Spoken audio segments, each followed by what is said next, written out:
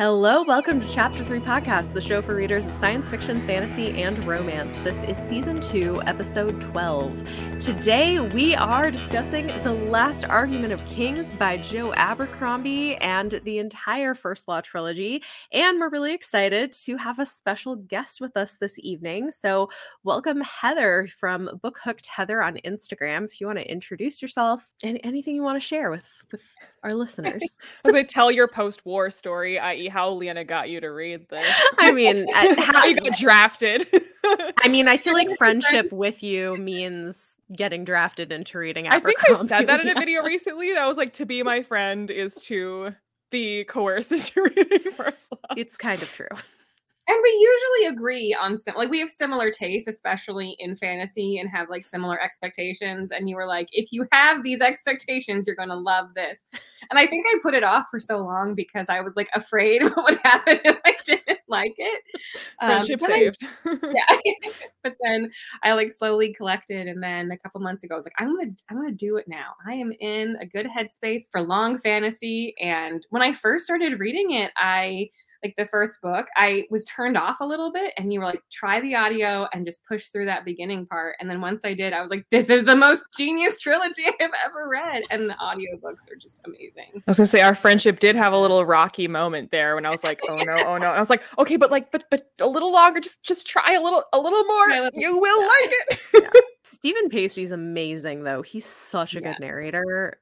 Yeah, the audio. Well, I mean, it's a little bit like a one-man play. It is like the voices. I'm so impressed. And he said before that it's kind of like a dream, like that it's kind of a dream gig for an actor to get to play every character, because he was like, yes, you get to play characters that you might get cast for, but I would never get cast as Artie or Pharaoh, and I get to play them too. So it's like, as an actor, to just get to do them all. Yeah. And he just like characterizes them in such a great way that you can't help but root for them, which I think was missing when I was just like reading the text on its own. Because then when I went back to read it after hearing those characters in my head, it made me feel for them. Like he made me feel so much for these characters. Well, even Joe Abercrombie has said that like he hears the character voices the way that Pacey writes them now. I love that. That's amazing. So like the French accent for Pharaoh, like he did not imagine her to be French until he heard Pacey, and then forever after she was French in his mind. That's incredible. Okay, so as we've done with other episodes, we will do a little bit of a non-spoiler section before we hop into trilogy spoilers. I guess overall thoughts on this. Heather, I think this is your first time reading this, yes? Yeah. I was gonna say we have like a bit of a variety. So Bethany's first time rereading it. This was my first reread. First time reading it, and let's not count how many. many times. So thoughts. I guess Heather, you're like the one who's like, this is your first time. So how did you get on with this? Non-spoilers, but like non-spoilery. It was interesting. I was telling Leanna that like I thought it was going to be a lot darker than I thought that like the last book was going to be a lot darker. But in some ways, there are these brilliant moments where it's like just a mundane kind of ending that feels like so real. And, Logan has that repeated line that's like, you have to be realistic about these things. And I feel like this ending is as realistic as the whole series have been. There are like just moments where you're expecting something fantastical or big, and then just like it's a mundane kind of feeling, which is not a criticism at all. I think that that's actually really brilliant. And I just thought it was just amazing seeing how all of these characters kind of came full circle. And there was a circular narrative to like the way that circular storytelling to the way that he did things that I thought was just really amazing. That I think you can only do if you write like he does, where you write out all the 3 books all together, because you really see, like once you finish it, you're like, oh, I saw where that was all going. So it was a fun. Even with the standalones, like he just has a habit of having characters end up where they started. Like he likes doing that. So like in a trilogy that will take 3 books, in a standalone it takes 1 book, but like his characters, like no matter what they do, no matter how they try, they end up pretty much right back where they started. Right. And there are micro changes, but they're very small. Like there is character growth, but it's not the kind that we're used to seeing in a lot of fantasy, this like big moral Or even even the ones that perhaps end up in a different like outwardly, you know, like their situation, their position, their title, whatever, like if that changes, but like their role in it and who they are to it, like who they are is still right back where they started. Right. Yeah. So I think this is still, at least at this point, probably my favorite book of the trilogy. But it was interesting rereading because there were things that I had forgotten or maybe like didn't totally put together the first time that I read it. So it was still like there were still some things that I was like, oh, like I had forgotten that thing. So it was just in general, I think that's like what I titled one of the thumbnails like for my review for this book, is that this is the one that makes you go, oh, because like the entire book is you being, oh, and he is, and all this time, yeah.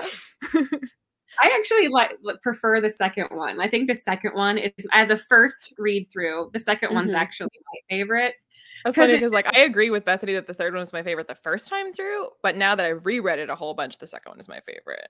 That's so interesting. I just think it's really fun. Like it's one of those that I really love, those like journey books when characters go on a journey. Whereas like I would say that the third book is the war book. And I've talked a lot about how this is like an anti-Lord of the Rings. And so like the first book, you get like the gathering, and then the second book is the journey, and then the third book is the war. And I really love journeys. Like I love that. And I loved what he does with it, with your expectations, with the characters, and like seeing them all in play. And I think that when they go on that journey, they learn a lot of things about themselves. That's where you see the micro changes. And then in the third book is when it's like, can the changes be sustained back in real life? And that's kind of the question the third book asks. Sometimes the answer is no. Changes most of the time the answer is no. Yeah. It's kind of almost like the, you know, if you go on like a wellness retreat and you're like, I'm going to be healthy like this. And when I come and absolutely not. And you see that every single one of the characters in the journey was like, when I get back, I'm going to do X, Y, and Z. We're going to live this life. And then it gets tested and none of it can be sustained. And I was like waiting for that moment in the third book. And I was like, this is too real. It's hurting me. You know what? It's so interesting because I think that's why the middle book is my least favorite, is because I don't really like journey books. And so I almost started laughing when Heather was like, I love journeys. I love it. I'm so the opposite of Bethany. Whereas I'm like it's like that's like one of my least favorite things to read in fantasy. And so I'm like, I love Glokta's sections in book 2, but the rest of it I'm like, okay, like yes, this was our whole last episode, was me being like, yeah, a lot of interesting character development happens. I don't like being on journeys. So, but it's great. Like if you like journey books, then like Before They're Hanged is fabulous. So yeah, the whole last episode was me being like, and this is so good about it and so interesting about it. And he's like, I'm happy for you. I don't feel that way.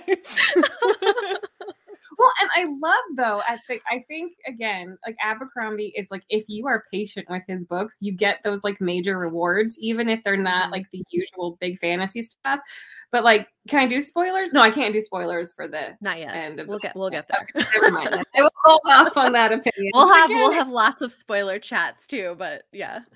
I think it's just that like he sets you up for all of these expectations, and then it's just like the way that he either like uses those expectations, plays into them, or doesn't is just really interesting. So he takes you on the journey, but he's doing some really interesting things that you don't see in at least the fantasy that I've read. So every time he did something, I was like, really into, then I would write it down. So when you said that this is like an anti-Lord of the Rings, like you couldn't be more spot on, because he basically has said that was his intention, is to write like a deconstruction of the traditional like fantasy arc, which like Lord of the Rings is like the granddaddy of all like, so like that is the template that he is now shitting on.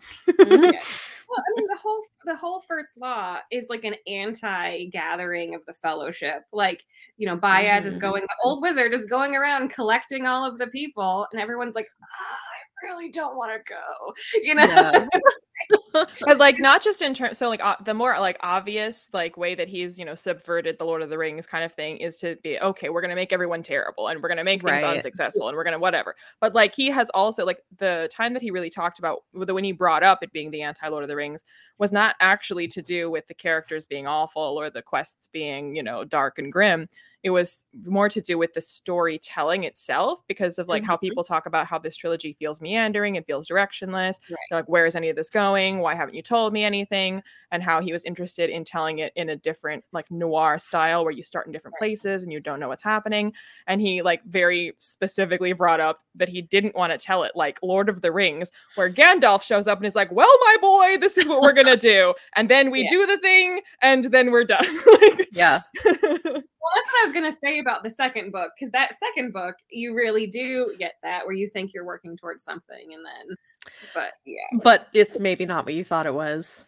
But the way that a traditional story like Lord of the Rings will like clearly lay out for you, like, here is the quest. I am the old wizard, and I'm here to tell you that this is the bad thing and this is our goal to defeat it, and then we're going to do the thing. Versus like the Blade itself, everyone is like, I think I know who these people are now, but also like, what is any of this and why is any of this? No one has shown up to be like, this is our quest. I wonder if he's done, maybe you probably know the answer, like, but if he reads a lot of like Arthurian legends, because like the original Arthurian texts are very meandering, where they go on one quest, but it's not really what they thought it was. And so I wonder if he reads any of that and gets any of that. Because I think that like Once and Future King, which is a more recent, there are elements of that book, but I wonder if he's ever gone and read like medieval, like King Arthur stuff. Because I know he's a big fan of like history in general, but he tends to be, in terms of what he speaks about, he's very fascinated by the American Civil War, and he's very fascinated by like Machiavellian politics, and he's fascinated by like the city-states of Italy. And that's more what he's talked about. A lot of that kind of woven in here in different things that happen, which is, and even more so specifically, like the fighting city states is like totally the inspiration for Best of Gold.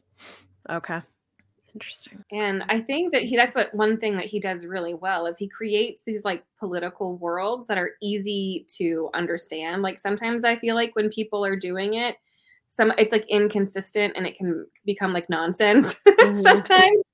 But he does like a really great job. Like I'm reading The Poppy War, which is similar, but because like the narrator of The Poppy War, like the main character, is like just as confused about the world, or like doesn't really get the politics. It's like a little confusing, but all of his characters, like I think having Glocka there is really interesting. I was gonna say, like, if you only had the story told to you by Giselle, you'd probably feel pretty lost. Right. So like the way like what's happening? Yeah. So I just love Glocta so much, and I love his character arc. Like it just like his ending makes me happy. Well, I like noted it. I didn't note exactly his phrasing, but I noted it to bring up that like I'd forgotten he literally says this, because I talked about how The Last Argument of Kings was my favorite book the first time, because that's when you get the payoff. That's when you find all these things out and you're like, oh my goodness. On reread, you know, that's not that interesting anymore. I know the answers. So like getting the answers, I'm like, yeah, no, I know. But Glocta literally has a line in Last Argument of Kings where he's like, he's getting some answers. And he's like, but answers are boring. It's the questions that are really interesting. And I'm like, exactly. And then again, I think that is like what I was trying to say about the mundane parts, is that when you get the answers, they weren't as fantastical as I thought that they were going to be. But again, that's not a criticism, because I think it's brilliant. Because I think that's where, again, I mean, I think that's what Glocta's line is getting at, the whole like the enticingness of the mystery box, you know, as J.J. Abrams put it. Like that's so exciting, because it's infinite possibility of what the answer would be. Is it this? Is it this? And when you get the answer, you're like, yeah, I mean that checks out. That's yep. I guess that's great. Now I know. Okay, do we have anything else we want to talk about that is not spoilery? No. I think we're all eager for spoilers. Okay, we're gonna officially move into spoilers. I just have to say, I am like so team Glocta and Artie. I just love them together so much, and it makes me really happy. And I don't know, it's like the most unexpected thing, but it's so cute. And I love her whole thing of how she's like, no one gets what they deserve. And I was like, it's true. And it's like, I don't know. I that she's like, I want to feel useful. Yeah. That like when she's saying I'm gonna make the best of this, she's not like, I remember how handsome you were and I see the man underneath and I thought it's nothing like that. She's just like, look, we get on and you've always treated me right. And I can be useful and that makes me feel good. So this can make me happy in its own way. And he'll have a good life. Like he's gonna be wealthy and powerful. He's gonna take care of her. Like he's gonna make sure that no one talks shit about her. And like after all that she's been through, I mean, that's such a relief to not like have. Also, Glokta telling Giselle, "Oh, I'm recently married. I think you know the lady, Ardee." Honestly, he's like, "Oh, it's so good. It's such a satisfying moment." Oh man, it's just because you hate Giselle so much in the first book, like to have that kind of. But also, like, even though you've come to kind of like Giselle, Glokta still hates Giselle, so he's like, "Oh, look who I'm married." Well, and I think like on Ardee's behalf, I'm like, "Yeah, you were kind of awful to her." And I really, I mean, I know I keep saying this, I wish Ardee had been a POV character because I just find her to be so interesting. Yeah, it's fine. But I think that was one of, again, those things that was like, you know, Giselle has all of these ideas about who he's going to be, you know, when he gets back from his journey. He's going to love Ardee, and then we see that play out and it can't be sustained. Like their love can't be sustained. And even if he didn't end up as king, like it's not really believable that they would have ended up together. Well, like, I can believe, you know, because he initially is like, I'm gonna, you know, get out of the army, and like he's like fully committed to this. He probably decision. would have, I feel like. But I feel like, so like the thing that couldn't have been sustained would be happiness. Like he would have like just willfully, just like flippantly been like, I'm gonna marry her, and then he would have done it and instantly regretted it, and they would have hated each other, and it would have been terrible. That's accurate. Because it's like and I think it goes to show that when you're on these journeys, you create these things on a pedestal. You create a fantasy. And then this book is like, but the fantasy can't be sustained in reality. Like that's kind of what this book forces you to look at. Well, and like Giselle even has that moment when like he comes back and he's faced with Ardee and she's drunk and she's rude and he's like, this is not the Ardee that I was dreaming about while I was on my quest. But she was always like that. Like it wasn't really anything different. She was always that. He just like had this idealized idea of her.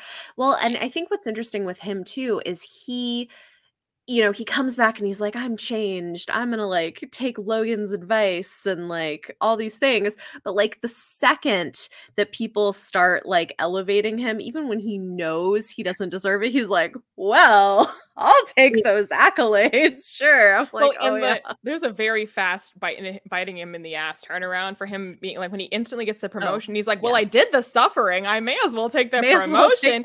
And then like 2 seconds later, like, great. Now that means you get to take care of this like uprising. And he's like, I can't get out of it now because I just like, said yes to this. Why didn't I just get out when I could have gotten out? Yeah. Oh gosh, like reading. I remember I would like message Leanna every time like Giselle's like would come on because I was just laughing so hard at his like process. His like inner monologue was just cracking me up. But if anyone can be said to have changed long term at all, it is Giselle. Yeah, like he is different than he was when he left. He is. It's true. Well, and you do, and I think that that's what saves his character in the end. That even though he's not like strong enough to come up to like hold his own against all of the bigger players, like you do see that desire to want to make a better world for like his people. Like you see him out there rebuilding and I think that's what like kind of saves him against like his other kinds of cowardice. The fact that he does really, even though he's and I said this too, that like he's the idealist. Like I'm an idealist. Like I can be an idealist about what I want to happen in reality. And I like identify with that a little bit. Well, he retains like this insane amount of naivete. Like he like in terms of his own position. And it's like, well, I'm king now. And you're like, okay, but like, do you seriously think that you're king? Like you better than anyone know that Bayaz is Bayaz. And that he's like mouths off to Bayaz and is like, I'm the king and I will fix this country. And then as soon as Bayaz says he's leaving, it's like, great, now I can be in charge of the country. I'm like, sir, do you really think that? Like, you're not the brightest bulb, are you? No. No. And like Bayaz's character, I think was really interesting because in the first book, I thought he was like this Gandalf character where he's like, he is the anti-Gandalf. He is. And like by the third book, like the whole third book, I was waiting for this like wizard moment. this like moment, and then like you realize that he's just an evil politician, and it is again like this again the fantastical made mundane. Like he just has a lot of money, and he's been like puppet stringing for centuries, and it was just like one of those moments that was like, oh man, like Baez, I don't know. Yeah. He doesn't get his comeuppance. Like he doesn't ever learn anything. He's just like, nope. Well, the thesis, if there is one of the first law, is that might makes right and the banks are evil. Yeah. And like it basically is a criticism of capitalism that like really we live in an oligarchy, right? That it's like money that rules the world. And it's not just Baez that says it. Glokta also laughs at the idea of like people having a say in their own fate. Like people don't want to decide. People want to be told what to do. Like even Glokta thinks that. Yeah, well, because like the way it's laughed, like that concept of democracy is kind of laughed at of like, no, like people don't actually want that. Like, they just want you to tell them what they need to do. And it's those sheeple. Yeah, it's like all taken care of. Like everything's taken care of. No need to, like, he's the real king. No need to look further into it. Just like believe this fantasy and it's all good. Your life will be. Another scene I thought was really satisfying was when West finds out he's been made Lord Marshal. Yeah. Well, even before that, his like the way he handled like Burr being sick and like trying to navigate that, and then when he has to navigate those guys now being his underlings, like, so genius. It was so smart, like pitting them against each other. It's like, what does that say about me? Well, then it keeps coming up too when he realizes he's been promoted, and part of the reason that he got promoted is the chain reaction of like, the princes both died, therefore we needed a new one, and that new one happened to be my friend, and he promoted me. Right. And it's like, if I hadn't killed the prince, I wouldn't have been promoted. Well, and the fact that he's like, it's also a friend that like I don't even like very much. And even Giselle doesn't like him very much, but he's like, a name that I recognize. Right. He will be my Lord Marshal. This is where I'm going to stand. This is it. Yeah. And then like the way that he dies at the end, again, it's like not some like glorious battle scene. It's like an illness, and that's it. And even him and Glokta, they have a conversation about how like the young men who die in the battlefield, they might be the lucky ones instead of the ones that come home and like get wounded and grow old and get sick and like fall apart and have to watch themselves fall apart. He's like, they get to die young in glory and never grow old. They're the lucky ones. Yeah. And then like, and I think that there's this idea of like, it gives death a meaning, even though like in the moment of war, like nobody feels that way, but it's like the story people tell of you. Right. And like West, I think feels that acutely when he's dying of this illness. It, like in his head, it just would have been better instead of like dying slowly and awfully. God, it was so bad. I was gonna say, I guess the one thing about dying on the battlefield that would be like objectively better is that it would be fast. You know, in theory, like as long as you're not like wounded and slowly dying of a putrefying wound, because that would be equally terrible. But I mean, if you just like got like like your neck hacked off and you're just like pretty much dead, like that would be way faster than slowly falling apart. Right. And it's like the narratives we tell about that death too, of it like preserving some sense of like freedom or defeating the enemy, and like West doesn't get any of that. It's like this mysterious illness that we know where it's coming from, but like nobody else really does. And well, also it parallels Glokta in terms of like he was basically a war hero, like he is, and if he had just died in that blaze of glory, you know, he would have been remembered as this amazing. And even Ladislaw, before you know he gets killed by West, he's like, you know, talking about this great epic hero, Sandan Glokta, shame he's dead. And West is like, he's not dead. He joined the Inquisition. He's like, oh, what? And then like 5 minutes later, he's like, shame he's dead. Because he's like still on the, like, he can't accept the idea that he's alive and that he's crippled. Right. Oh, man. Stylistically, I really liked the chapter where he has like echoing lines leading to the different perspectives. Like that was really cool. Yes. So I talked about this in my like year of Abercrombie video, where I just like talked about reading all the books in 1 year and how they compare and like re-ranked them or whatever. I bring it up because that specific thing, without spoilers and vaguely in that video, is like the way that like he takes what works and what doesn't work and learns his lessons from like the original trilogy and still experiments with now new and different narrative structures, and then like perfects the ones that did work. So like just because people found this meandering doesn't mean he was like, okay, so I have to tell very traditional stories now. He absolutely not. And that specific thing where I was like, the way that he weaves together perspectives, I was like, okay, that could describe any fantasy book with multiple perspectives, but the way he weaves together perspectives, and if you've read it, you know what I mean, that the way he does that, he like hones that until the Age of Madness trilogy. He does it in like, it's like Olympic level that, where like, wow, this is like the early version of that. So like reading it now, I'm like, oh, this is like Little League version of Abercrombie doing that. I'm really excited to keep going. Me too. He's so good. Yeah. Like stylistically, I think it's just, it's like funny. It's great. It's so like well written. It's like all the things. Yeah. All the emotions. There are moments that were like super like emotionally real too. Like when some of the Northmen would die, I would be like sobbing. I mean, even West dying, I think, is quite sad. Yeah. Yes. Yeah. Yeah. And also the very first, well, now this was your first time, but like the very first time that Glokta goes to see Artie and you don't know what for. Oh, yeah. And it turns into a proposal. Now, every time I read it, I'm just like, oh, yeah. This is I love that scene. That's great. And it's great, too, because, like, unlike other books where, like, a fake out works the first time, but you go back to read it, you're like, that doesn't actually make sense, though, if that's actually what's happening. Whereas this, like, it completely still makes sense. Yeah. Because of who he is. And that, like, he kind of had two options, right? Yeah, but also the fact that like the way that he's thinking about what he's gonna do, he is at no point lying to the reader. Like that doesn't, he's very honest. It's just intentionally saying it just slightly vague enough to where like you're obviously gonna jump to the worst conclusion because it's Glokta. Right. And I think too, when it's already been like established as his character that he likes to save women too. Like it's not like so out of character because he saves that one woman. But also that's why going into the Artie thing, because he's made a big point of to himself thinking, oh, I should not have been merciful to Ida. Yeah. And like, I need to never, ever do that again. So now he's presented with the opportunity to correct that mistake with Artie. And you're like, well, I mean, he learned his like, lesson. Yeah. He's definitely not going to be merciful this time. And then you're like, bam, proposal. Right. Well, I think, but also it's like, it makes me think that West trying to reach out after he came back, even if his mom turned him away, like I think that meant a lot to him, you know? And it seems like he really values that kind of loyalty because he doesn't really get it much. And so he often thinks to himself about West being like, he had no friends, and then he realized that actually he still had one friend that he's rekindled that friendship with, and now he's already gone. So he's like, my one friend. Right.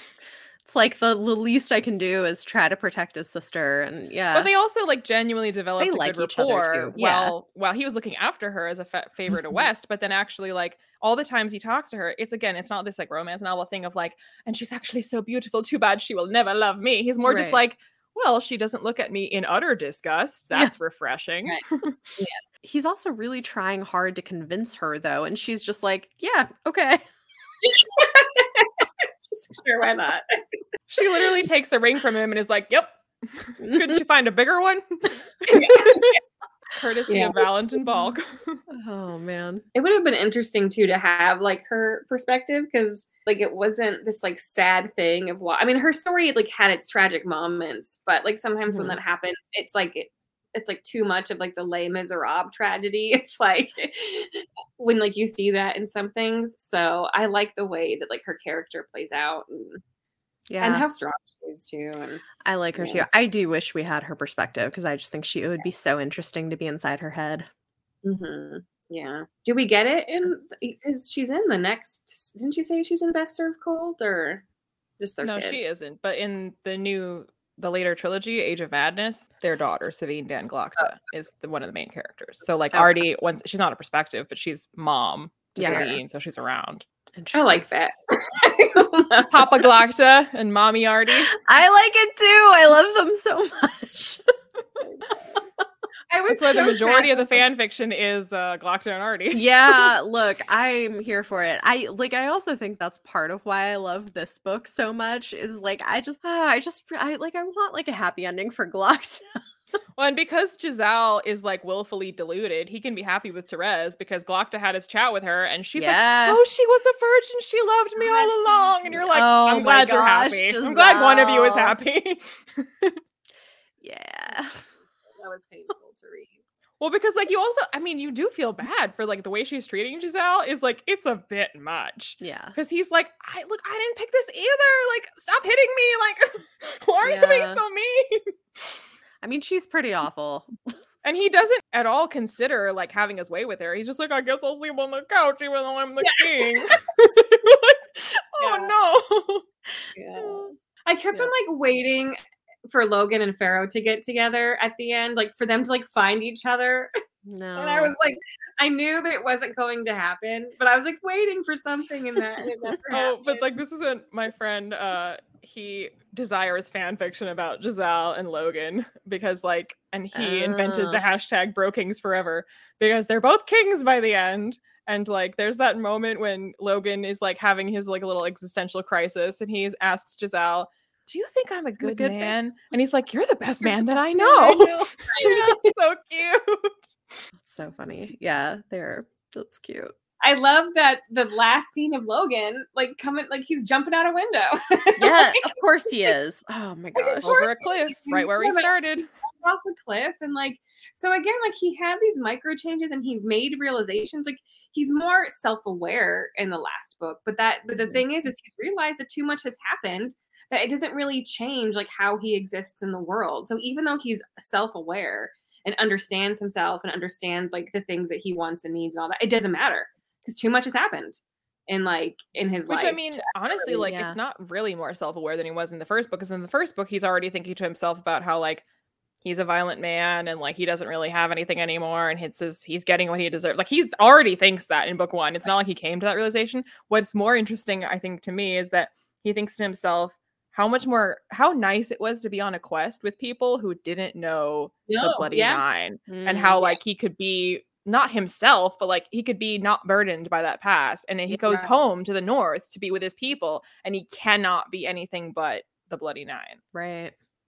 And it's interesting too, because I was expecting like a different reunion with the Northmen, like with his like group, because I think in the first one, because he thinks they're dead, you kind of get this idealized version of who they were together.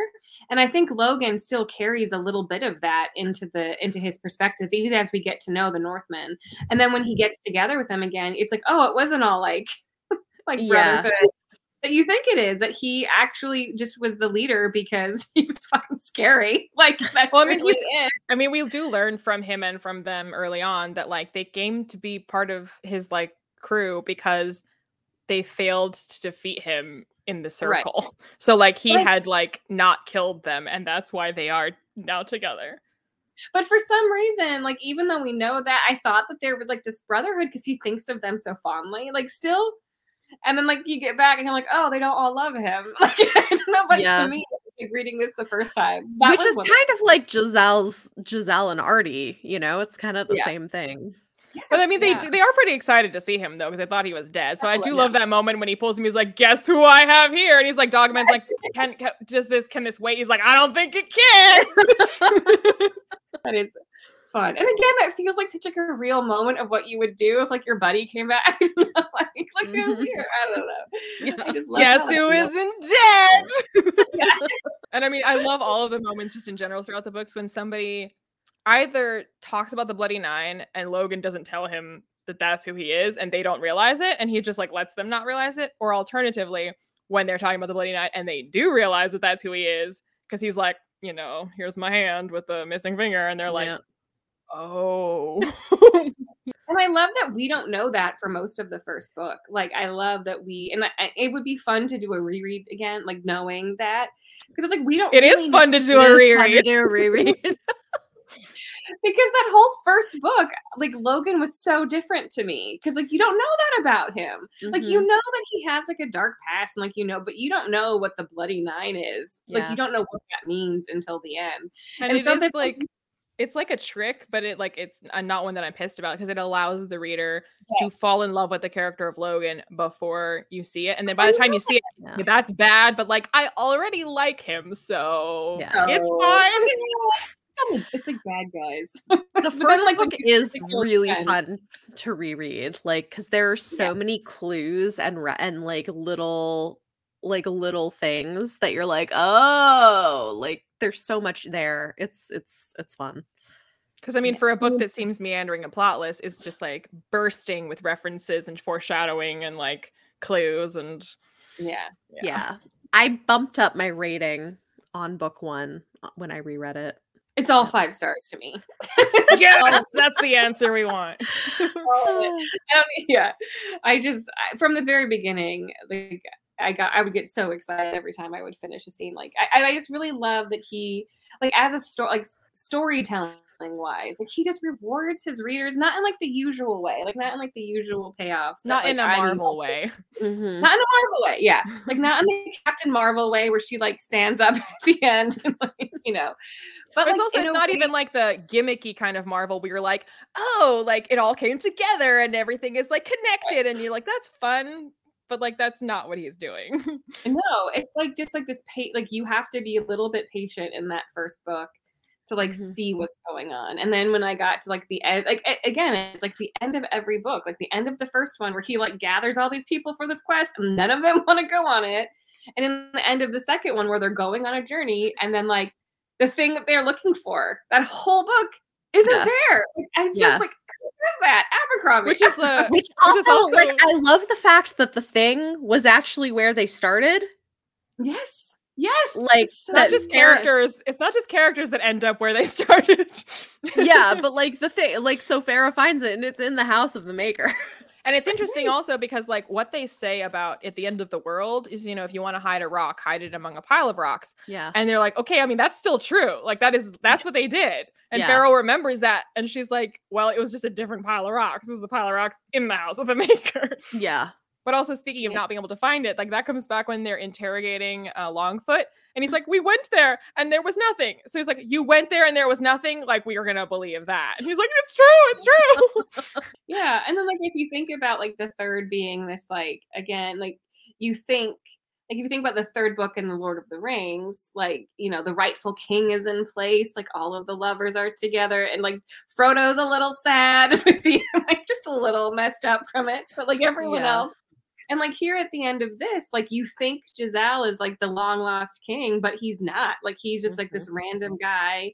And at the end, he's not like even really put into power. And so it is this, again, this kind of interesting commentary on like where you think you're going to end up. Well, also you like finally get a bunch of truth about all the stories that Bayaz has been telling about all of the different monarchs and how Giselle should try to be like them. And then he's like, they were nincompoops. Like they were all idiots. I just told you what people thought about them because that's what you should aspire to have people think about you. But like, don't risk yourself in battle. Don't ever do that.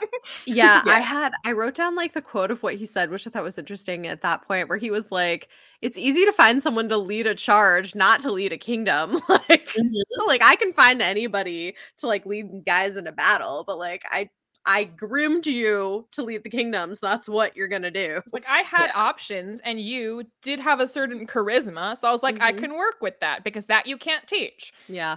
Yep. Well, and I had totally forgotten that the Maker's daughter comes back. Oh yes. Yeah. Well, this is why, like, when we were talking spoilers at the end of the episode on the Blade itself, I was like, I had never picked up on the fact that when Glokta goes to the university and he goes and pulls that old book, that the one page that's missing is the one on Ptolemy. That page is gone. Yeah. Well, and like I had noticed that, but like I completely forgot that she actually shows up again at all. And I was like, oh right. Like I had remembered that Bayaz killed her. And that like, Malleus Quai is not Quai for the majority of the trilogy. Yeah. That's right. Yeah.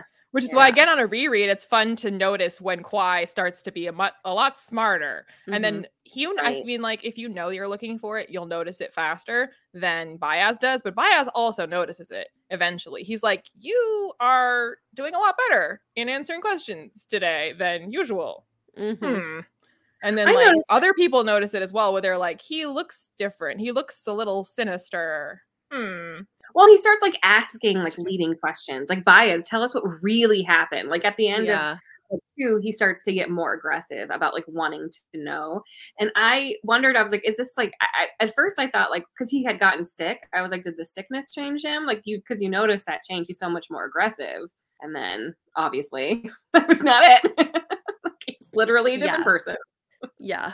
Which, like, when Logan thinks to himself, like, man, I should be sad Kwai's dead, but I carried him all that way to save his life, but I just can't care about anything anymore.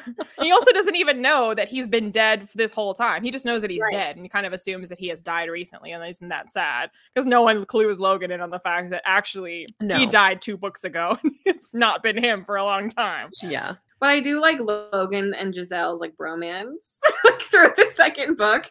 Yeah. Or I guess it's definitely a hate to love. Yeah. It's like a dad-son kind of thing. It kind of is. Yeah. And again, like it's something that isn't sustained in reality because they both have to go their separate ways. And like again, you know, it's like all of these things that I was like hoping. But Giselle still thinks well of Logan, even though he's like royalty now. He doesn't revert to thinking of him as like a dumb barbarian. He's like, you're the best man that I like. If he could appoint him Lord Marshal, he would have. Yeah. We haven't even talked about Pharaoh at all. Everyone always forgets about Pharaoh. Yeah, I guess I just like don't find her that interesting. We did talk about her like finding the seed. Yeah, and I mean her tenacity and like wanting revenge, and she's the only one that questions Bayaz and follows him and is like, I don't care. Yeah, you owe me. And the way that like it's through her for the most part that we get glimpses into anything that is like supernatural about this world. She's like the only POV character that gives us that. Yeah, I will say one of my favorite scenes in the third book is when they announce that Giselle is the king, and you can hear a voice laughing, and it's Pharaoh. Yeah, and even Giselle, when he hears it, is like, "That's kind of my reaction. You shouldn't be laughing, but also like I kind of want to laugh too." Because I was laughing as well. Like I was like, because that whole scene is sort of ridiculous. I love it. I love that scene and that she's laughing, and that also she just makes Pharaoh kidnapping. Yeah. Pharaoh kidnapping and questioning Glokta. Oh yeah, that was was scenes. Yeah. Well, and I think it's especially interesting because it's like right after these other people, like other people are like totally incompetent. Yeah, like go Pharaoh. That's hard to like. It's hard to outsmart Glokta. We haven't really talked about Bayaz finally telling Glokta how it is. The way of the world. Right. And that he would like him to be in charge. And though he's like, you know, you fumbled so close to the truth this whole time. You almost got it. Unlike everyone else is a complete idiot. It's like, and it's that mundane answer. Like, I've just, you know, it's money. It's been me the whole time. I'm in charge. Yep. And when he's like, I love when Bayaz is like, you know, for such a miserable life, you certainly fight hard to keep it. And Glokta's like, I don't want to live. I just don't want to lose. Yes. Yep. The fact that I was like, oh, I identify with that. And I was like, wait a minute. That's not a healthy. I feel like that's a lot of like, I said this before, that like the books, like the grimdark of these books is the truths you learn about yourself along the way.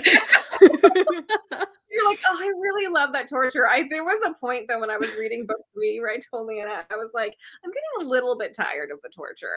Like, just a smidge. A little too much. A little bit. There was like parts of it that I was like, but also like, speaking of like heartbreaking moments, it genuinely broke my heart that both Severard and Frost betrayed Glokta. Yeah. I was like, both? Both. But I mean, I love that Brother Longfoot got to go free because like he's ridiculous and annoying, but I was like, he's so funny. When he does the like, do you understand? And he's like, yes. And he starts giving like a 10-word answer. He's like, no. Do you see what you did wrong there? I was looking for a yes or a no. Yes. Yeah, I think there's a lot of it that's just really funny. No, it was fun. I think on a reread, it was interesting because I could see all of the moments where Bayaz is like putting pieces together and preparing to make Giselle king. Because like I didn't know that was where it was going.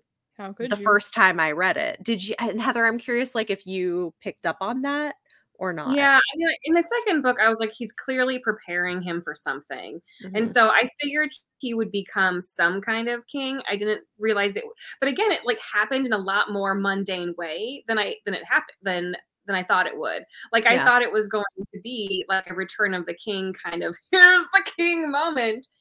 And the fact that he was like actually just like this pawn was like what was the surprising part. But I could tell in book 2 that like he was preparing him for something. So, but again, just like how it happened and how. Well, and also, I mean, even in like book 3, when he's like, Jezal, stops to help some peasant, and he's like, I guess I've committed to helping now because I said something. Okay, I'm helping. And then Bias is like, this is Jezal Dan Luther, and he's blah, blah, blah. And he's like, you can find him at this address and follow him on the social medias. And he's like, why are you telling everybody my name? I was like, that's a little on the nose, Bias. That's a little. Yeah. But also, I think it's hard to realize that that's what's happened, even though it does tell you, like, it's clear, like, if you're paying attention, that the entire peasant uprising is invented by Bias. Yeah. Which, like, I think, like, when it kind of flies by, and it's only really, like, when Jezal's like, what? Wait, why are you immediately giving into negotiations? And then, like, as I pointed out before, like, anytime someone has 2 different color eyes, it's Yoru Sulfur. And the fact that Jezal notices that the leader of the peasant uprising has 2 different color eyes, and you've heard Bias talk to Yoru Sulfur and be like, are you taking care of, like, the thing? And he's like, yep, I'm on it. Yeah. So, and that's like, why he just immediately is like, okay. I didn't even know that. See, this is why I need to read them again. Yeah, well, like, and I didn't notice that the first time, but this time I did. I was like, oh, Bias, like, did that whole, like, just made that happen for, like, PR reasons. Basically. Well, also later, so Glokta sees, what's his name, Morovia, in pieces all over his office. Meanwhile, Morovia is with Jezal defending the city because it's Yoru Sulfur. Because Jezal notices that Morovia, now that he's up close to him, has 2 different color eyes. Wow, I like didn't even know that. I'll notice that. So reread it.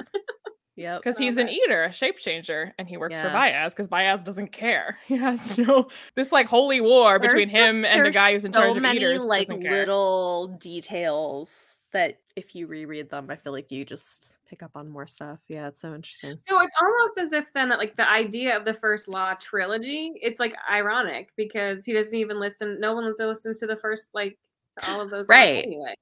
Right. Well, I mean, Bias, like, I had forgotten that he actually says this because I asked her Abercrombie like why it was called the First Law trilogy because the first law is that all magic comes from the other side, but you can't touch the other side or whatever. But I had forgotten that there's literally like at the end of Last Argument of Kings, Bias outright says the first law is my law. Whatever I say is what is correct. It doesn't matter about anything else. Yeah. And that is what the whole trilogy is about.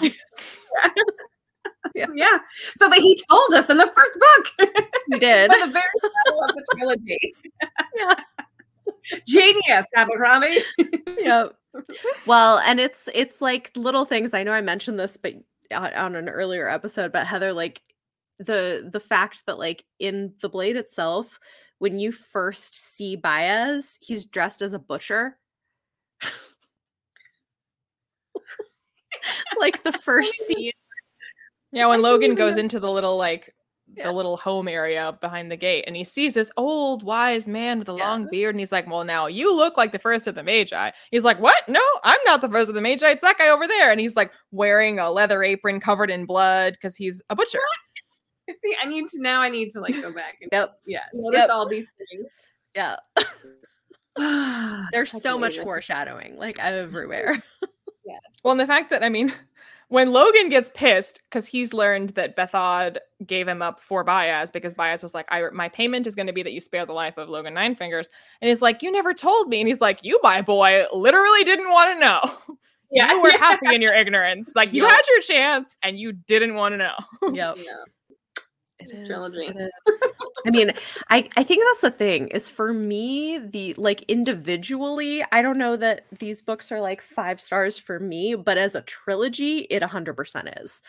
Mm-hmm. And it's definitely I mean, in theory, any trilogy is 3 parts of a whole, but some feel more so than others. Like some feel like they stand on their own a little bit more, whereas this trilogy really does feel like one story that's split into 3 parts. Yeah. Like I often have difficulty because I reread them so much and I usually read them pretty back to back. I to this day have trouble remembering exactly like the events that are like nearer the ends and beginnings of books, like exactly which one it's in. Yeah. Like Jezal helping the peasant girl when they get back. I'm like, is that the end of before they were hanged or the beginning of Last Argument of Kings? I don't even know. I'd just be curious. I can't, unless you want me to confirm or deny, but I'd be curious to know who among these characters you either expect to see or most want to see in the later books. Glokta and Artie. Well, you know they're going to be in it, so I know, cheating. Which I'm very happy about because I love them. They're great. They're my favorite. I love Logan. I will say reading, because he does like drawing from existing stuff all the time, just because it always makes a scene more interesting if there's somebody that you know. It's like, why not draw from that well when you have it? But there are definitely characters that, like, rereading the trilogy, there's just literally no reason you'd have paid that much attention to them if you're only reading the trilogy. But because, like, they or their descendants become very, very relevant in later books, that, like, now the name is a name that you know, so that when it pops up, you're like, oh, that's his dad. Like, that's, So it's fun to go back and reread once you've read everything, because you're like, all these, like, little characters that you're like, oh, and he's going to use you later for the thing. Yeah. That's cool. Well, I think we're like running out of time on this. So I can go for like 10 more hours. I know. But it's been fun rereading it, and like I'm excited to get to new material and finally read stuff I haven't read yet. I think it'll be good. Shivers. Yeah. So for anybody following along with us, we are taking a month off of the read along, and then we will be back in May with Best Served Cold, correct? That's the next one? Yeah. So we'll be reading Best Served Cold in May if you're following along with us, and then we'll do the standalones, take a month off, and then do the final trilogy. So it should be fun. So it is time for On My Radar, where we're going to share recent and upcoming book releases in science fiction, fantasy, and romance we're excited about. Books for today's episode will be released between March 22nd and April 4th, 2022, with the exception of any guest recommendations. Anything recent or upcoming is fine. But first, if you enjoy the podcast, we'd appreciate if you take a moment to rate and review us so we can continue to reach more listeners. And if you're interested in getting early access to episodes and exclusive bonus content with every episode, consider supporting us on Patreon. Huge thanks to all of our supporting patrons, including our world-expanding patrons, Trina and Sarah. You all make what we do possible, and we appreciate all of your support. I've got 3 books this week I want to talk about, and I think everybody's got some things. Lena's got one, Heather's I think got some, but all 3 of the ones I want to mention are coming out March 22nd. The first one is The Bone Orchard by Sarah A. Mueller. I read this one and it is very interesting. It is this debut novel that is such a genre mashup. It's like a sci-fantasy horror murder mystery sort of thing that is really interesting, a bit dark, but is tackling some big issues like the treatment of sex workers, among other things. So it's a really interesting book, and I feel like, I don't know, I'm curious to see like what people think of it. So it's coming out March 22nd. I really liked it. It like totally sucked me in by the end. There's a lot of like political machinations and stuff, so it's interesting. Also coming out on the 22nd is The City of Dusk by Tara Sim. This one I'm curious about. She's written YA fantasy before, and this is her adult fantasy debut. It says it's set in a gorgeous world of bone and shadow magic, vengeful gods, and defiant chosen ones. The first in a dark epic fantasy trilogy following 4 heirs of 4 noble houses, each gifted with a divine power as they form a tenuous alliance to keep their kingdom from descending into a realm-shattering war. So it sounds promising. I'm curious to see how that one is. And then lastly, I've got a romance coming out that day. Savvy Sheldon Feels Good as Hell by Taj McCoy. This one looks really fun. It's a delicious debut rom-com about a plus-size sweetheart who gets a full life makeover after a brutal breakup. And it looks adorable. So those are the 3 I'm excited about. Anybody else? Yeah. It was actually like last week, there were 2 books that came out. One was Sabaa Tahir's new book, All My Rage. And it's about, like, I think it's a young teen romance, but it's also about what it's like being a Pakistani immigrant. And I think that part of it takes place back in Pakistan too. And it sounds really interesting. And then Tessa Bailey has a new one called Hook, Line, and Sinker. And it's supposed to be like a romance / mystery. When that one sounds really fun. And then the 3rd one comes out this Tuesday. It's called Blood Scion, and it's like a new YA fantasy by a Black author, Deborah. That one looks really fun. It's like a fun YA fantasy with magic and stuff. So I'm excited about that one.